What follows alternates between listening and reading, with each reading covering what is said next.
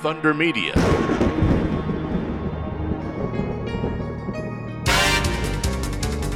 Hi, I'm Scott Pye. Hi, I'm Dave Reynolds. Hi, I'm Chaz Mostert, and you're listening to Supercars Today. As the dust settles on the Newcastle 500, we look at the Dunlop Series and Zach Best's victory. Practice was alright. Qualifying just couldn't put a lap together at all in either session, so it wasn't where I wanted to be, and finally got the jump in the last race there and made it a bit easier. Didn't really have to battle anyone, and it was nice and cruisy out front, just keeping it off the walls. The pack-up's begun on this episode of Supercars Today. Each week, find out what the men behind the V8 News know and what the drivers and teams are going to do next. It's interviews and opinions on Inside Supercars. My predecessor, Roland Dane, did a very, very good job. Everyone had done the same format for years. Everyone knew the strategies that worked, that didn't, the tyres, the fuel. Tune in for more at sportradio.com.au or lock in the podcast on your iTunes or mobile device. Search Inside Supercars. This program is brought to you by P1 Australia, quality racing components, and manufacturers of engine water heaters for midgets, sprints, wingless, and all types of open-wheel dirt track cars. Check out their full range today at p1australia.com.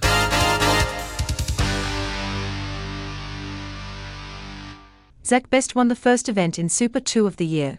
With a change in teams in the off-season, he has now had a taste of the DJR Mustang, following last year's experience in the Tickford cars.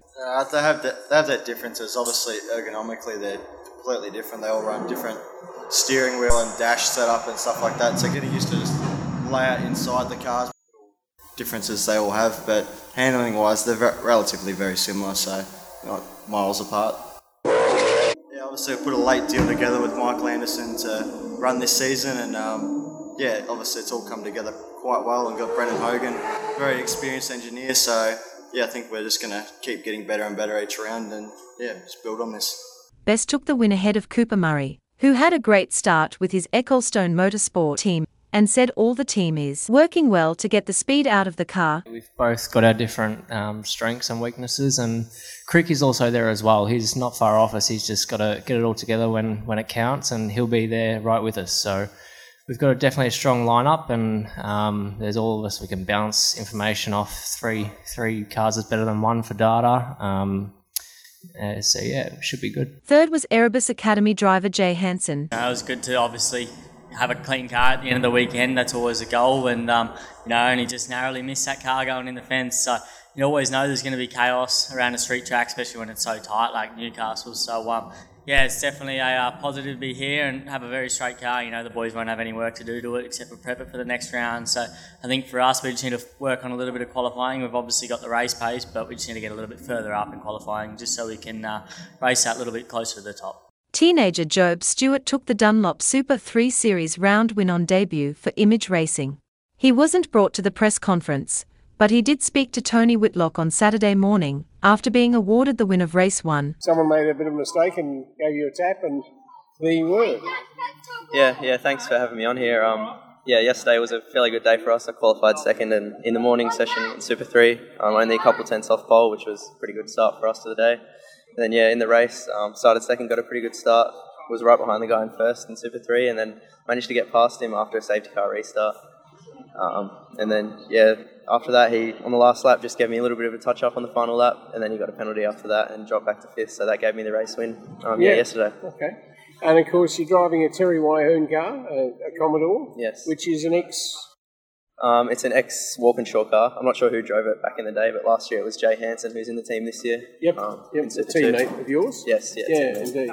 And of course, you're 18 years old from Mount Gambier, go-karting man. Yeah, I've been go-karting for probably 8 years. Started when I was about 7, and then after that went into the Toyota 86s. I finished third in the championship there last year after being there for a couple of years, and then this is my first year in Super 3. But then made the giant jump from an 86 to this evening fire-breathing monster. Yeah, it's a pretty big jump. Got double the amount of cylinders and no ABS or anything like the 86 had, so it's a big jump as well as the power obviously, but then it's a lot different handling with the brakes and the extra grip that it has and everything. So it's been a bit tough to get used to, but I'm liking the challenge. You've had a test day? Yeah, I've had a test day at Winton. We did 2 days at Winton maybe a month or so ago. Yep. Just with the boys here with Image. So yeah, we got a fair few laps in there. I think I did about 100 laps over both days. Just getting my head around the car and getting comfortable in it and everything like that. Now you've had your second qualifying session and again your second. Cam McLeod again in front of you. But you're more comfortable in the car? Yeah, today we struggled a little bit with setup. Overnight the track I think changed a bit from the race yesterday in the supercars. So the rain that fell overnight? Yeah, and the rain away, as well. Yeah, so I'm still gaining more and more confidence and feeling more comfortable every day. But yeah, just today was a little bit slow with the track and myself and the car and stuff. But we'll tune it up for the race. And motorsport history for your family? There isn't really much. There isn't any? No, my dad used to go out to the track at Mount Gambier and do a few days on his motorbike. But that's about it. Around. Yeah, okay, around. But yeah, apart from that, I'm kind of the first one in the family to jump into it. All right, well, we look forward to many more times talking to you, Jove, and look forward to you having a great year in Super 3. Super 3, yeah, thanks. The 2023 Dunlop Series season will continue at Wanneroo Raceway on April 28th to 30th. Supercars' return to Newcastle was a hit with fans, with a combined crowd of 167,197 attending the three-day event. The highest attendance figure since the inaugural Newcastle 500 in 2017, KPMG was undertaking one of a number of surveys across the weekend, and it appears that the majority of people they were talking to would return to Newcastle in the future for a holiday. These surveys could be critical in the longevity of the Newcastle event. Tomorrow on Inside Supercars, the top 3 engineers from Sunday's race provide their reaction to the first weekend of the championship and the potential they believe is in the new Gen 3 supercar.